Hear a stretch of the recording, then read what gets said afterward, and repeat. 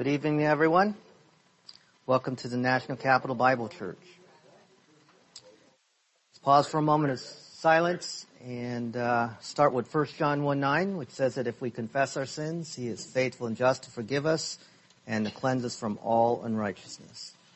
So let's bow our heads and pray, and then I'll open in prayer so we can begin our class.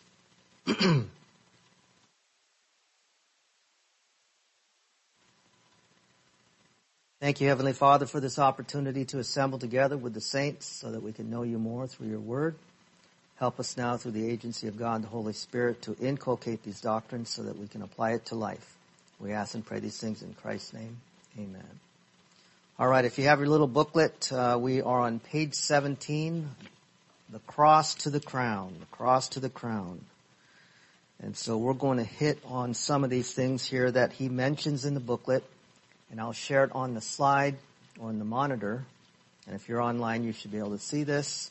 And then I'm going to share several things that I'd like to highlight based on the material here in the book. Starts off by saying salvation is the beginning of God's plan for man. And after salvation, the believer's objective is to advance through the stages of spiritual growth on the path from the cross to the crown. And you'll have to ask yourself, what does it mean to go from the cross to the crown? And Sunday I'd mentioned the acronym BAM, which stands for baby, adolescence, and maturity. And so that's how he frames this study. He talks about the babe, and not like a babe as far as a girl is concerned, not that kind of babe, but a babe in Christ. Based on 1 Peter 2:2. He says, all believers enter the family of God as infants when they exercise faith in the Lord Jesus Christ, aka justification, phase 1. And after the tremendous stress of birth, of being cast from the realm of darkness to the light, every infant's first impulse is to nurse. And the objective is nourishment. But the baby receives great comfort in feeding. So he goes on and mentions the background of a babe, an infant in Christ, or a babe in a physical babe. So now let's just move on to the next acronym, which is adolescence. On the bottom of page 18, he talks about the Apostle John, how he describes the adolescent believers as a young, strong, and eager believer. And these are believers who have grown, top of page 19, to the point of which they understand some principles of truth and are beginning to apply them to life. And so I want to talk about some of these things that he has written here. He says that they understand some principles of truth and are beginning to apply them to life. And so this is basically what we see with teenagers today, right? They know a little bit and they think they know it all. And so what he brings out here is this whole idea of arrogance because of the growing pains and rebellion against authority. We see that a lot in the home context, right? So there's this arrogance and rebellion against authority, the parental authority, I would assume. And they're sometimes too eager to act on their own, and this often gets them into trouble. They have knowledge which they mistake for wisdom, but they lack the experience. So they have some knowledge, partial knowledge, life experience, but really they lack the wisdom that comes from parental authority and ultimately from God's Word. So their tendency, the adolescent, the teenager, is to want to apply the truth to other people's lives. You know, they want to apply it to other people's lives. And the adolescents may be troublesome, but they are at least not apathetic. And they must be patiently trained and encouraged to channel their energies, and so that they won't get into trouble. They have all this energy and they want to control everything. They want to tell the parents what to do. And no one makes it to maturity without passing through adolescence. So Gene Cunningham has this, and I like how he frames this in this particular chapter. He starts with being a babe in Christ, going through adolescence, and everything he said here is really apropos, especially for a family setting, because as you know, teenagers grow up and they want to take matters into their own hands, and it's laced with arrogance coupled with rebellion, and they rebel against the authority of the parents. And we see the tug of war going on because they think they know about life and they start to take matters into their own hands. And so Gene takes this and takes it in and puts it into the spiritual realm. And so you see this connection and how even in the spiritual life, we start off as babies and we need nourishment. We need to feed off the mom, grow a little bit, go into adolescence. We become a teenager, and then we go into maturity, which is the next acronym here. But before we do, please notice on the section here under adolescent, the last portion on page 19, he says, no one makes it to maturity without passing through adolescence. Spiritual adolescence is illustrated by the Hebrew word batach.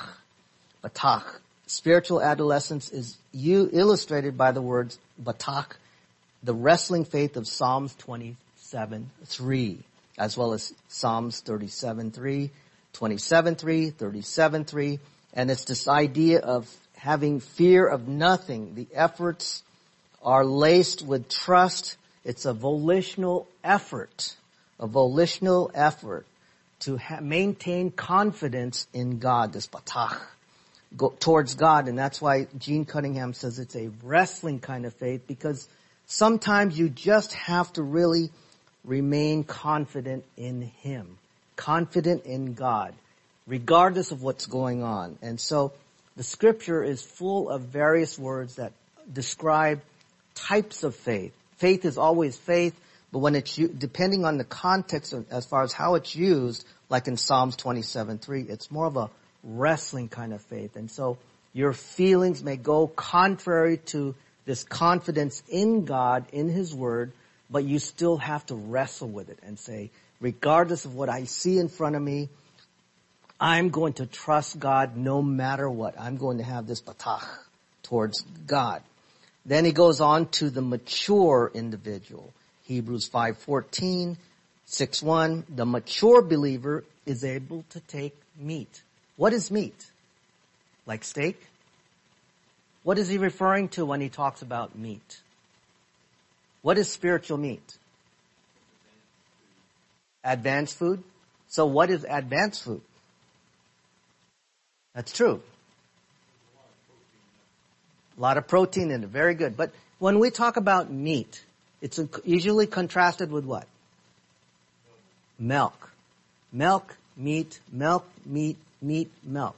So what's the difference between the two? Who can consume the meat? The mature believer. So what's that look like? What's a mature believer?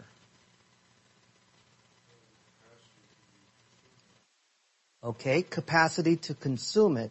So what does that look like practically speaking? What is a person, let's just say we're talking about church. Walking according to the Word. Okay, applying. Walking, applying. Is there any verse that comes to mind when we think of a mature individual? What does a mature person look like? Does the scripture give any kind of illustration? So that if I can say, well, I want to teach about maturity. This is what a mature believer looks like. Where can I point them to? I would think of the Apostle Peter Okay. as an example. Okay. You know, during Christ's ministry, he had a tendency to say all the wrong stuff. All the law stuff? Okay. After the ascension and he became an apostle, he came a long way. Yes, Peter did. Came a long way. So, He wrote First and Second Peter and sound doctrine. it is.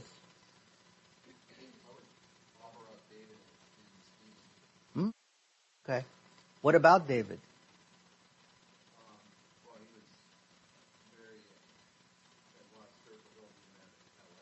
Yeah. He certainly was a man after God's own heart. He was demonstrated an awful lot as a very young person. He did. You know, he Bravery, among other talked things. about how the armies of Israel quaked before this uncircumcised Gentile, Mm-hmm. referring to Goliath. Mm-hmm. And he was just a kid. I mean, he was like a teenager, if I'm not mistaken.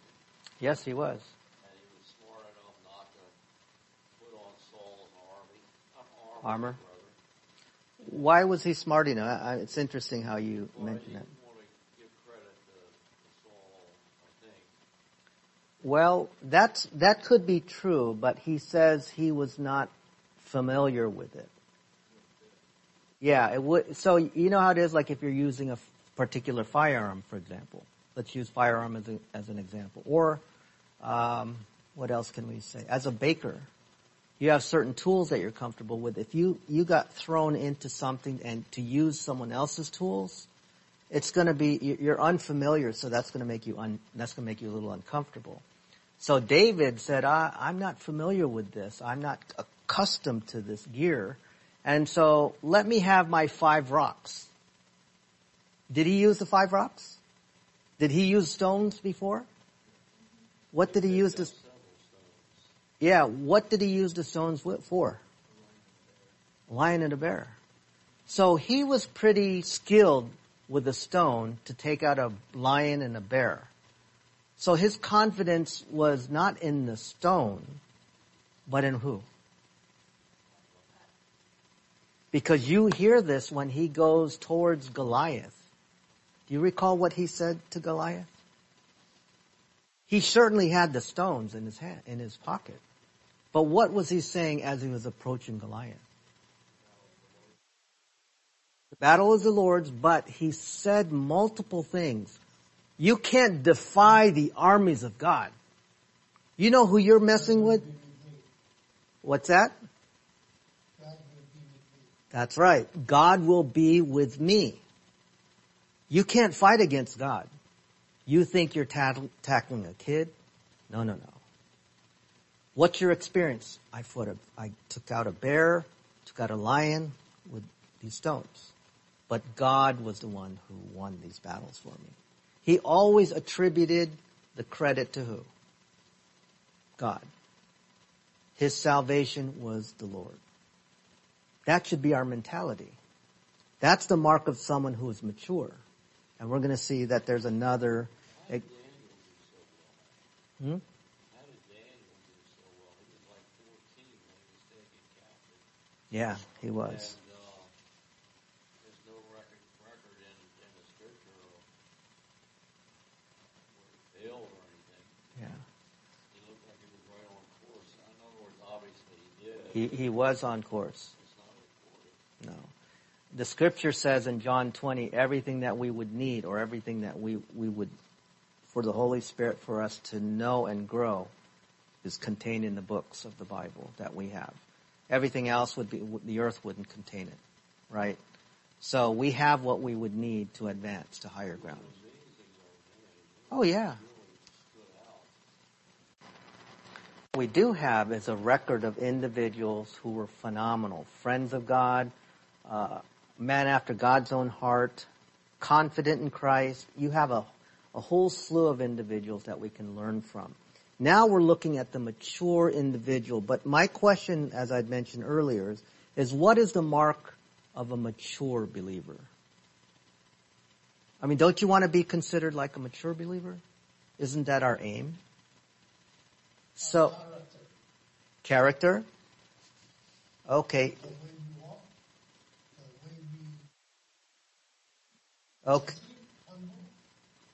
Okay, our character. Okay, very good. Thank you, sir. Is this Rudy? Yes. Very good, Rudy. Welcome. So that's part and parcel of what marks the mature believer. But there's something in Scripture, and I invite your attention to Matthew 5. Matthew 5. I'm sorry, Hebrews 5. Hebrews chapter 5, and I want you to see what's there and what the text says right before our eyes.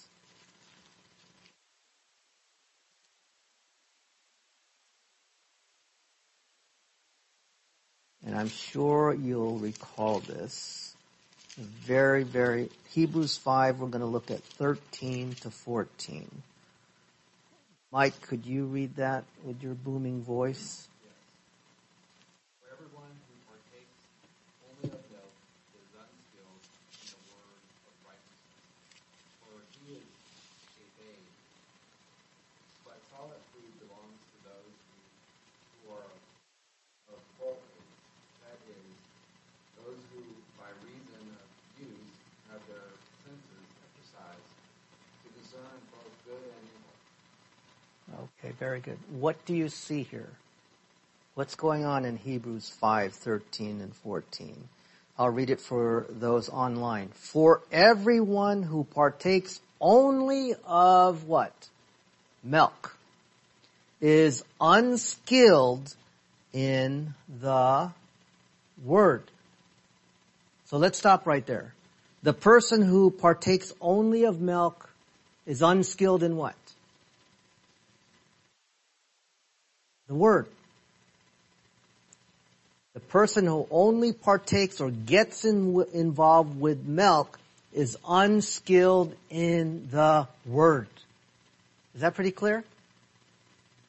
Is unskilled in the word of righteousness, for he is a babe. Verse 14. But solid food belongs to those who are of full age, those who are mature, that is, those who by reason of use of what? The word. For a reason of use have their senses exercised to discern both good and evil. In other words, the mature person takes their Bible and is able to discern good from evil by reason of use. Well, I don't think I should be involved with that because the Bible kind of talks against that, and therefore I should not be involved with that. Does that make sense? So it's not Jerry telling me, Freddie, that's wrong. It's God's Word telling me that it's wrong. And so over time, as I'm learning more about God's Word, I'm now moving and advancing from milk, and I'm becoming more skilled over use, over time. And so now I'm able to take solid food. But it's pretty clear here in 13 and 14 of Hebrews 5. Everyone who partakes only of milk, referring to God's Word, because milk is the Word of God, as well as solid food, which is the Word of God. The only difference between the two is not the Bible. Guess what determines whether or not the Word of God is milk or solid food?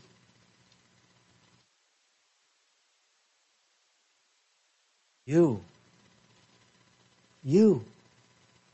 It's not this, let's exegete this passage. No, that's not meat. It's you. It's who you are. That determines whether or not the Bible is solid food or milk for you. Because it never, ever, ever changes. But we do. We do. So let me read it slowly again and you'll understand why I said it's you. Everyone who partakes only of milk is unskilled in the word of righteousness, for he is a babe. Who is a babe? We are. The individual is. But solid food belongs to those who are of mature age, or that is, those who by reason of use have whose senses? Their senses. Exercise to discern both good and evil.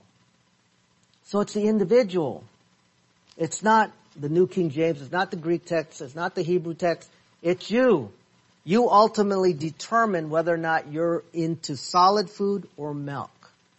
Not the material itself. It's the spiritual strength and the spiritual maturity of the individual.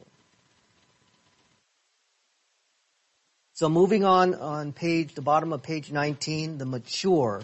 Let's move through this. The mature believer is able to take meat, the advanced doctrine of the Word. A Christian or a believer who has doctrine, a Christian who has arrived at spiritual maturity, knows enough about the Bible to take responsibility for his own life. He knows how to apply the Word of God to himself. So instead of airing out all his problems, he figures out how to what? Solve them. He doesn't say, well, let's join the prayer meeting and you know what?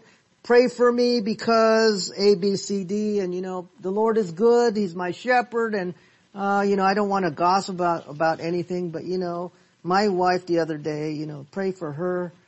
And so we're airing it out. Some people do that. But notice what Gene says here. Instead of airing out his problems, he figures out how to solve them using doctrine, using God's Word. He's not ready to take on everyone else's problems, but he can take care of his own. Top of 20. He understands that God has a plan for his life and becomes occupied with fulfilling that plan. He gives himself to training and discipline, exercising himself and building spiritual muscle. Spiritual maturity is illustrated by the Hebrew word hasa, which means to take refuge. It means to be place of protection, where you go to a place of protection, where it's this confident type of faith, as found in Psalms 57:1. He takes refuge in the Lord. But how do you take refuge in the Lord since we cannot see him physically? How do you teach someone to take refuge in the Lord?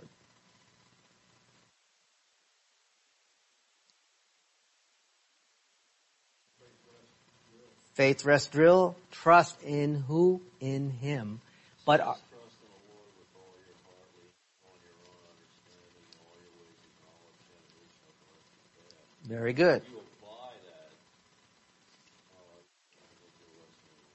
You're resting in the Lord, and so our orientation now is the way we orient to Jesus Christ today is by orienting properly to God's Word, Bible doctrine. Because God's written Word is Jesus Christ in written form. Does that make sense? The Bible represents Jesus in his entirety.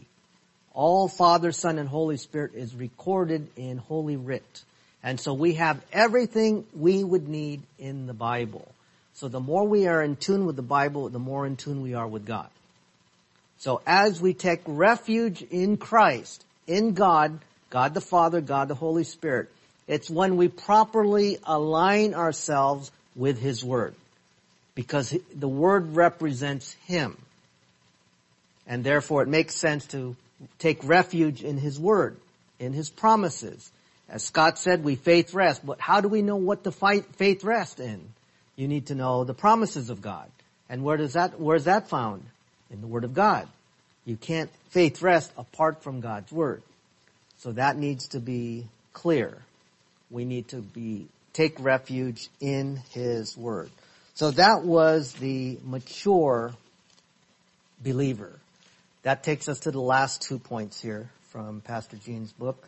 The hero of faith. Watch this. The hero of faith, Isaiah 53:12. He also cites Hebrews 11. Heroes of faith are men and women who have gone beyond maturity. And they have learned to fight the good fight. So notice that there is a fight going on. There is an ongoing fight going on. Our fight is not with flesh and blood. Principalities and powers, angelic conflict. They have advanced beyond simply taking responsibility for their own lives to becoming responsible for the lives of who? Other people. So these are the heroes of faith. The hero of faith, he calls them. So these are the individuals who are no longer like the the mature believers, as found in page 19, where the mature believer is focused on himself only. Remember that on the bottom of page 19? The author talks about how he takes responsibility for his own life and he knows how to apply the Word of God himself. So instead of airing out all his problems, he figures out how to solve them and he can take control of his own life. Now we're on page 20. He understands that God has a plan for his life. That's the mature believer. Now we're getting down to the heroes of faith. Middle of the paragraph, page 20. He now talks about the heroes of faith. He says, men and women who have gone beyond maturity and have learned to fight the good fight. They have advanced beyond simply taking responsibility for their own lives. Now the shift in the orientation is they become responsible for the lives of others. They're thinking of others. Does this not sound like church? We're looking out for the welfare of others. That's what the hero of faith looks like today. I always wonder about Jephthah. Which one? I say I always wonder about Jephthah. Jephthah? Yeah, in Hebrews chapter 11, Mm-hmm. one of the heroes of faith. Yeah. And I wonder, he made Israel victorious. Mm-hmm. I think it was Midians he was fighting. I think it was the Midians. And, but I mean, the guy, he's fruit of royal. He sacrificed his daughter I know. as a burnt offering. Yeah. I mean, I don't know. I'd like to Do some more know research. so much you know. Yeah. The Bible isn't clear on every single person. But what we are clear on, there are heroes of faith. There are people who exercise faith in God in spite of the odds stacked up against them. Right? And so now the author is talking about the hero of faith, which is, can that take place today? We know the heroes of faith in Hebrews 11, but you can now be the extended chapters of Hebrews 11. Look at what the author says here. You've gone beyond just maturity. You've gone beyond learning how to fight the good fight. They have now advanced beyond simply taking responsibility for their own lives. They've become responsible for the lives of other people. Is that how your orientation is? Are you naturally looking outside of your sphere? If you are, you're going to be a part of the hero of faith. You're just not so focused on yourself. Now, am I saying that you have to? Every person here has to be a hero of faith? No. You don't have to. It depends on your level of love for God, your level of commitment for God. It's not for everybody. Not everyone is going to look out for the others. Not everyone is going to be responsible for the life of other people. Notice what Gene says here.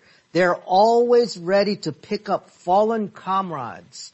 They are always ready to pick up fallen comrades to treat their wounds, to encourage them, and supply their needs. This is going beyond the norm. Heroes of faith still make mistakes, and they still fail, but they always stand back up and go back into the fight. They go back into the battle. The hero of faith status is illustrated by Yahel, the healing faith of Job, as found in Job 13:15. That's a very powerful word that has the idea of hope, weight, expectation. It's that Hebrew word Yahel, going back into the battle and trusting in God no matter how bad it is. And so you see this illustrated by the life of Job. Remember what happened in Job? He's getting hit with crisis after crisis after crisis, and it's just not little tiny things. I mean, it was his life, it was his family, it was his property, everything that he owned was basically smothered out.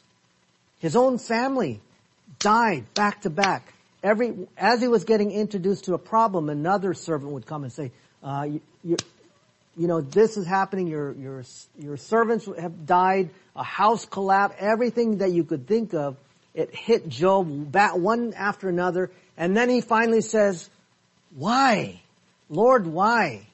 And the wife even was nudging him, saying, what's going on?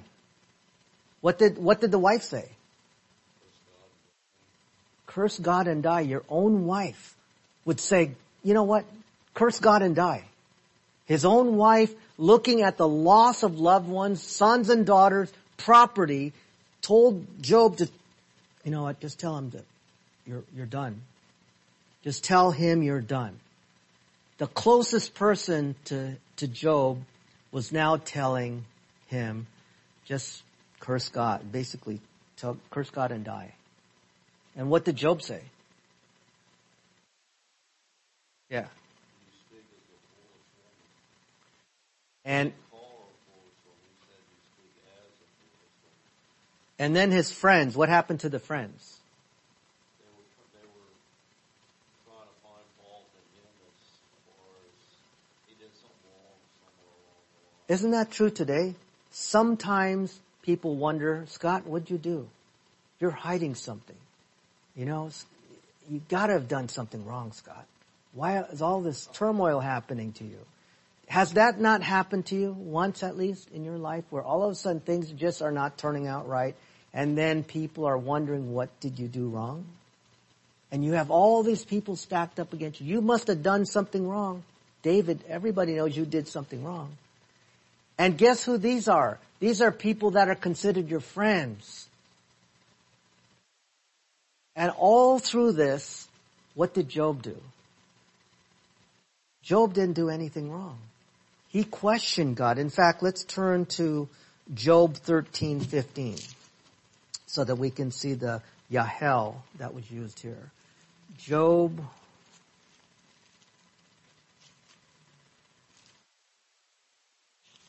13:15.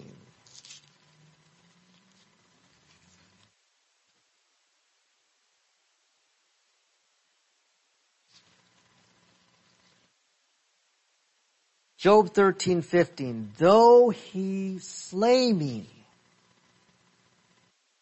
yet will I trust him. Even so, I will defend my own ways before him. Even if he were to take my life, even if enemies were to take my life, I will trust him. You have that kind of confidence in God? Yahel, the hero of faith status, the healing faith of Job. That's a hero of faith kind of mentality, kind of trust in God. That no matter what is going on, even if life should hit you hard, so that your friends turn against you, your wife turns against you, loved one turns against you, Yahel, you have trust in God. When we study things like this, it should prompt us and help us remember and etch in our souls that, look, God has recorded what He wants us to see, what He wants us to know, so that He's covered all bases so that when we go home we can say, man, you know what, the Bible is just reminding me that it covers all bases. And that's exactly like what I'm going through right now, or that what I went through last week, or the week before, the month before, or next week, next month, next year. You're going to go through something similar, and guess what? The doctrines that we're studying together now are going to be etched in our souls, so that when that problem hits, we're going to be able to say, "Oh yeah, I remember. What do we do? Yahel through it all." So what? We're going through hell. Yahel. We're going to be able to ride this out because God is going to take care of us. When we see it for what it is, this is the whole reason why we live from faith to faith. From faith to faith. We don't do it on our own. We could complain and throw our hands up in a fit, or we can exercise faith in Him. We notice that other people have gone through something similar or even more difficult, so we don't have anything to complain about. Because God sees them through. And if God sees them through, will He not see us through? He certainly will. He certainly will. So that's the hero of faith. Now the bottom of page 20, the friend of God. Let's look at the friend of God. James 2:23 and 25. The highest of all possible achievements in the life, in life is to become a friend of God, as the author mentions here, bottom of page 20. Every believer has the potential and the assets or resources necessary to reach that or this point, but very few believers do.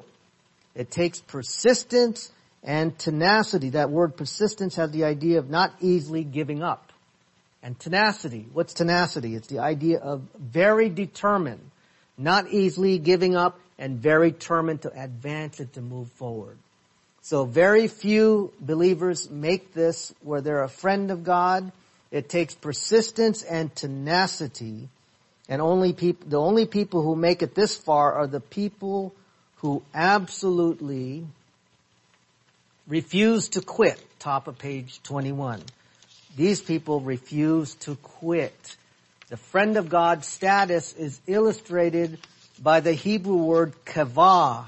Kiva or kavah, which has the idea of waiting and expecting God to come through, expecting Him to answer in the affirmative. He is going to come through for you. That's the friend of God status, because no matter what you go through, you are confident and expecting Him to see you through and to see you at the end of the problem, because as you trust Him consistently, habitually, you reach that friend of God status, because nothing rocks your world, nothing shakes you, nothing discourages you, because you know God enough to trust Him in spite of what you see, in spite of what you go through, because you've learned to faith rest, you've learned to go beyond just watching your own life, your own self, but you're even at the point where you are even thinking of others. You're thinking of their welfare, and you're coming alongside the strong, coming along the weak, and assisting them. And so as you do these and you hit each of these levels, the friend of God level, the mature level, the babe level, the adolescence level, the maturity level, and you go on and on and on, and you reach that friend of God status, oh, you're riding well. You're riding quite well. You're a stable individual. I would expect you that no matter what happens in your life, you're going to be able to say, well, God's got this. Huh? After all this, you're going to say God's got this? You're still going to claim God's got this when all of this is happening to you, sir? Yeah. I've seen worse before. And so I'm a friend of God status, and I know He's seen me through, so I have no reason to worry. I have no reason to be upset. Why? Because God has seen me through. I've seen worse, and I've read about worse, so I have nothing to worry about. The reason why we study our Bible, the reason why we get together each and every Sunday is to be refueled, to get into the Word of God and to be exposed to doctrines that will help us stabilize amidst the crisis, amidst when people turn their backs on us, when friends and family turn their backs on us, we can say, well, God's got this. And so vengeance belongs to Him, and I'd rather retain or get to the point where I'm a friend of God status, because I know that there's nothing better than that. And as you inculcate these truths and you recognize that there's nothing better than honoring and glorifying God as you move through each of these levels, nothing's going to hold you back. Nothing's going to stop you. In fact, I would expect that you guys would be extremely joyful and stable. Why? Because that's the essence of all that we study. When we talk about faith rest, doctrine, Bible doctrine, the mind of Christ, all of that at its apex should be that should result in a person who is stable, confident, and not have a plastic happy face like this, but a real joyful spirit inside, where in spite of what goes on, even if you're going through hardship, no one has to know it. You don't have to pretend like everything's fine, but you come to church, they see you, you're still as if nothing happened. You don't have to put anything on your shoulder and show that you have a long face. You just say, well, yeah, I'm hurting. I'm going through hardship. But you know what? No one needs to know this, because God's got my back, and I'm going to recognize that as long as He's alive and I see these truths manifest in the Word of God and in my past, I have no reason to sweat, no reason to stress. In fact, I'm commanded not to stress. Be anxious for what? Nothing. So what are you doing stressing out? That's not even optional. That's an imperative. That's a command from who? God himself. So the truth is, we're going to have those bad days where we're like, you know what, my brother, my sister, my mom, my dad, we're not getting along right now. Can that be squelched? It certainly can, because that comes through a consistent intake of God's word, not just reading it and saying, hitting it every now. Oh, God causes all things to work together for good to those who love. I trust that. No, it's growth. It's spiritual growth where you're advancing, not just inculcating specific Bible verses. Because the devil can memorize verses. He knows a lot of verses. What makes a difference is, where are you spiritually? Are you at that point where you are ready for spiritual meat? Where it's you. You're spiritually advancing. That determines where you are spiritually. Are you at a friend of God status? And if so, nothing should move you. You should be rock solid where you are. Doesn't matter where you're going. Doesn't matter who's against you. Doesn't matter who's assaulting you and smearing your name, your reputation. Because if you believe God's going to take care of you, you have nothing to worry about at all. At all. Over and out. There's too much in here, in His Word, in the Bible, in the doctrines that we've been studying, to even worry and stress out. We should be celebrating the only celebrity, which is Christ Jesus. But most churches don't today, because they come to church with heavy faces, long faces. And the reason why is because they don't have doctrine stored up in their soul. They're not getting any sound teaching. And so they're there faking it. They're saying, well, praise the Lord. Mike, give me a hug. Come here, man. Give me a hug. Everything's fine. But it's not really fine. You know, I think one of the reasons why I have a heart for those in California, my church there, who is really holding things together, is because we're amidst Aliso Viejo, an area where we're about 3 miles away from one of the largest churches in America. One of the largest churches in America. And when you get off the freeway, you see cars going left, a lot of cars going left, and maybe a handful of cars turning right.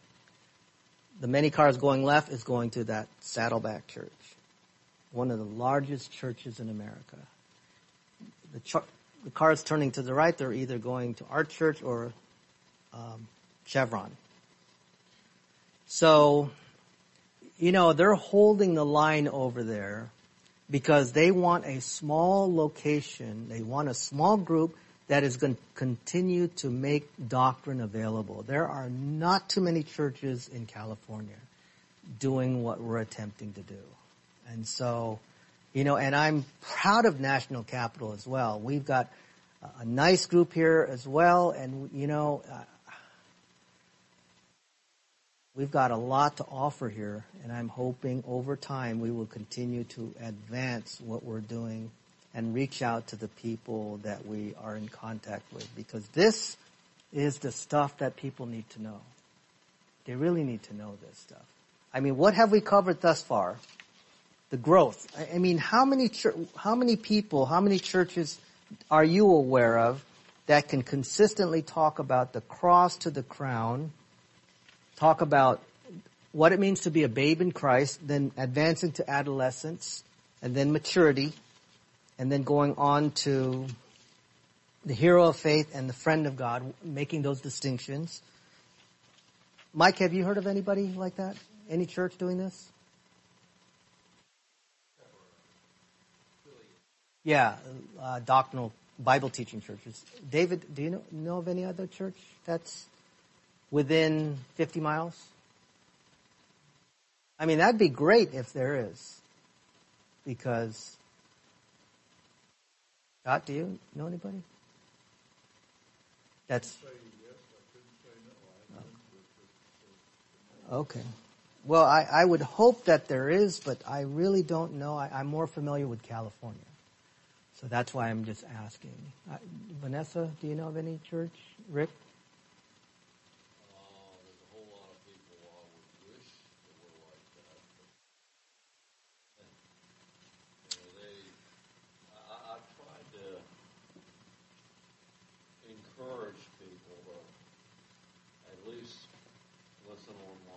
Yeah. If they don't want to show up at National Capital Bible Church, at least listen online. No. They always got an excuse. Yeah. Well, we can make it happen. I'm confident we can make it happen. We just have to be motivated. The only thing that's stopping us is the motivation. I think, Pastor, Yes. I used to live in Virginia. And Mhm. there was this church. Yeah.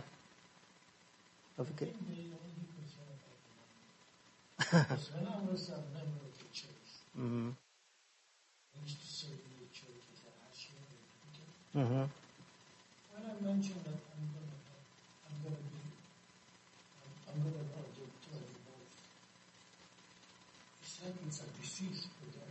Mm. They did. And I didn't understand it. I said, I'm not asking anything. I'm just being honest. Yeah. Because I was wondering if somebody could tell me something. Speak with me on the side. Mhm. And that's what I was doing. And now there's so many other churches Right. teaching, especially four strings. Mhm. Well, They he. don't know. Mhm. Concern about the numbers. And Well. they want to preach what the people wants to hear. Right. Well, I have a project for you, Rudy. If you want to help me out with this, why don't you go through your Rolodex and all the people in Virginia? Tell them about our church. I know, but I don't have it. You don't? No, because I've been away since 19, Oh, wow. I think 2001 I left. Okay. Well, if you. What's sad is a lot of churches don't even have their congregation open up their Bibles. Yeah. What's even sadder is a lot of people don't even bring their Bibles to the church. That's true, Gladys. Are there a lot of teaching churches in Arizona? I know. Yes, there are a lot of churches Good. in that area, Preston, Arizona. Yeah. There's a lot of Christian churches in our town. Mm-hmm. Very good. Yeah. Yeah. Well, that's good. I think, Pastor, Yeah. I think the hardship that we encounter Mm-hmm. is the process of being becoming mature. Because we have, if you take hardship, it's more than the good thing. Right. Maybe 75% is hardship in our life. Right. We depend on God. And the hardship that we encounter is not the same thing that we are not when we were not with Christ. Mm-hmm. That we cannot even solve it. But the hardship that we have, that we are in Christ, is so mellow and it's a joy. It's a joy. It's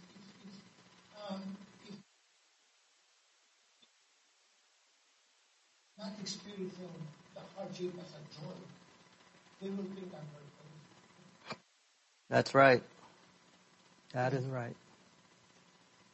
Very true.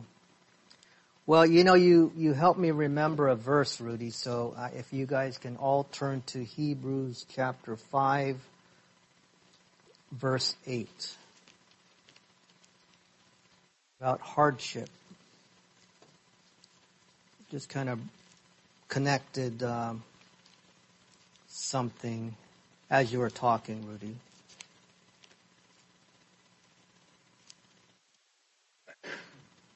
And if anyone gets it, can you read Hebrews 5:8 for me? Referring to Jesus now. Although he was a son, he learned obedience in the things which he suffered. Okay. Did you guys hear that online?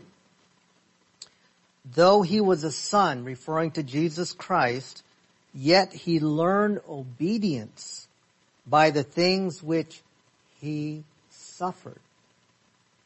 So he was able to learn obedience through suffering. So we're being Christ-like as we learn obedience through suffering. Or as we go through suffering, we get to apply the doctrines that we're learning, such as the faith that we've covered thus far. So as we're applying these truths, these doctrines, now we are in the same camp with Jesus Christ. Because Hebrews 5:8, though he was a son, yet he learned obedience by the things which what? He suffered. So there's something there to gain from some suffering. We can learn to apply the truths that we've learned together, as well as recognize that Jesus Christ learned obedience through suffering himself. He learned to trust God, that is, right? He learned to focus forward and say, well, not my will, but thine will be done. And so that kept him moving forward. So even though they were trying to stop him, even though they were trying to kill him, he kept on moving forward. And he learned obedience through what? Suffering. So even though they were spiting him, even though they were ridiculing him, he kept pushing. He would feed 4,000 here, 5,000 here. They would try to stop him over here. He would keep moving. He would take a boat out to preach from a distance on the sea. And he would keep on doing what he was called to do until it was his time to go ultimately on the cross to pay for your sin, my sin, and everyone online, and ultimately the world, so that in the end he can say, it is finished. Tetelestai, it is finished. What was finished? The cross work, the propitiation, so that now everyone outside of these doors, everyone outside of the online presence can have potential relationship, rapport with God the Father through the work of Jesus Christ. That is phenomenal. When you really think about that, that's what he did for you and for me. And how dare we say, well, we can't invite people. Certainly we can. I'm not saying, Rick, you're not. I know you've been trying.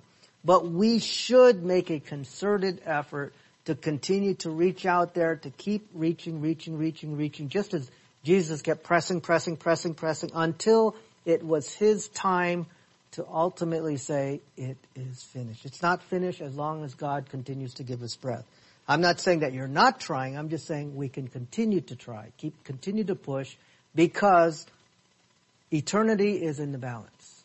And if we're a local church, if we're a local ministry online, if we're studying doctrine together, then there's nothing that should stop you from getting people pointed here in Virginia, if you know people in Virginia, or praying for us as a ministry, supporting us as a ministry. There's so many ways you can assist and advance the work of God as we continue to dispense biblical truth, helping people grow spiritually, and ultimately giving God the glory and honor which rightfully belongs to him. So while we have a few minutes here, let me take you now to my notes to go alongside what we just read. So why should the believer be interested in advancing through the stages of spiritual growth from the cross to the crown? Why? Why bother? I'm saved anyways, right? Why should I even worry about going from a babe to a mature individual or even a friend of Christ? Well, number one, you can understand God's Word. The Bible is God's revelation to humanity, and by studying it, believers,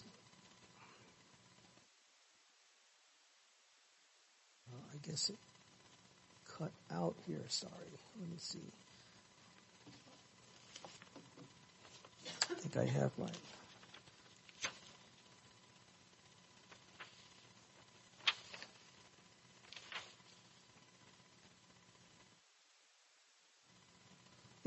This knowledge helps the believers develop a more intimate relationship with God. That's what it's supposed to say. Apologize for it cutting off here. Number 2, spiritual growth. Here's another reason why we need to take seriously the growth from the cross to the crown. So number 2, spiritual growth. The Bible serves as a guide for spiritual growth. It provides wisdom, guidance, and encouragement on how to live a righteous and fulfilling life. By engaging with the Scriptures, believers can grow in faith, character and maturity. And number 3, I put that in red for a reason. I think this is one of the most important things. In a world, or discerning truth, number 3, in a world with various ideologies and beliefs, studying the Bible equips believers to discern truth from falsehood. The Scripture provides a solid foundation of absolute truth, enabling believers to navigate moral and spiritual challenges with clarity and discernment. And oh, do we need that today? We need that for sure today. So discerning truth. That's one of the reasons why we want to advance. Number 4, another important aspect of what Gene Cunningham brought out in this book. Another reason why it should interest us is because it strengthens our faith. The Bible contains countless stories of God's faithfulness, His miraculous works, and His promises. By immersing ourselves in Scripture, believers can find inspiration, assurance, and increased confidence in our faith, your faith, fostering a steadfast and unshakable foundation. What does the Bible say as far as faith? What if you want more faith? What does it say? Where do we get that? How does faith come?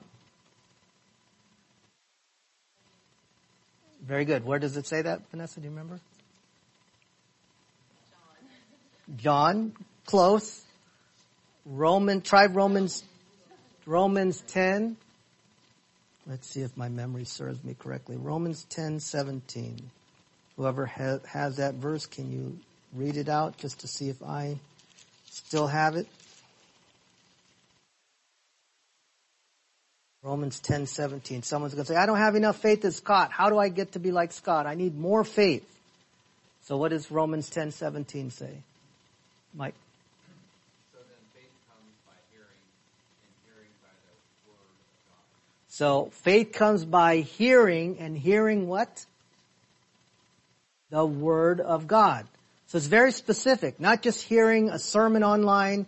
It's talking about hearing the word of God. Faith comes by hearing, and hearing the word of God, not some pastor online, although that's not bad, but you have to get into the Bible. Faith comes by hearing, hearing the word of God. Do you have the word of God in your possession? You should. You should own a Bible. The Bible you're going to read is the Bible that you own. Okay? So Romans 10:17 connected with point number 4, which says strengthening faith. Number 5, equipping for service. This is another reason why we should be interested in going from cross to crown. Discerning truth, strengthening faith. Equipping for service. The Bible provides instruction and examples for serving others effectively. Through its teachings, believers learn about compassion, humility, forgiveness, selflessness, essential qualities for engaging in acts of love, service, and ministry. And this is especially important in the context of a ministry such as a church. This is the only place that we're going to learn how to be equipped for service. You have Sunday school. The best place to get instruction is from the Word of God, especially when you emulate and follow the example as set forth by Jesus Christ Himself, who is the ultimate teacher of all. And so you find out how to show compassion, how to live in humility, how to forgive, how to live a selfless life, and these provide essential qualities for engaging in acts of love, service, and ministry. And so I think that's a good starting point, the Word of God, and to grow in the Word of God. Number 6, it shows you how to share the gospel. Growing in the Bible equips the believer with knowledge and understanding of the gospel message. This empowers or enables you to confidently and effectively share the good news of Jesus Christ with others, fulfilling the Great Commission as found in Matthew 28:19-20. You find this there. And lastly, personal transformation. Your life cannot change apart from growth. From cross to the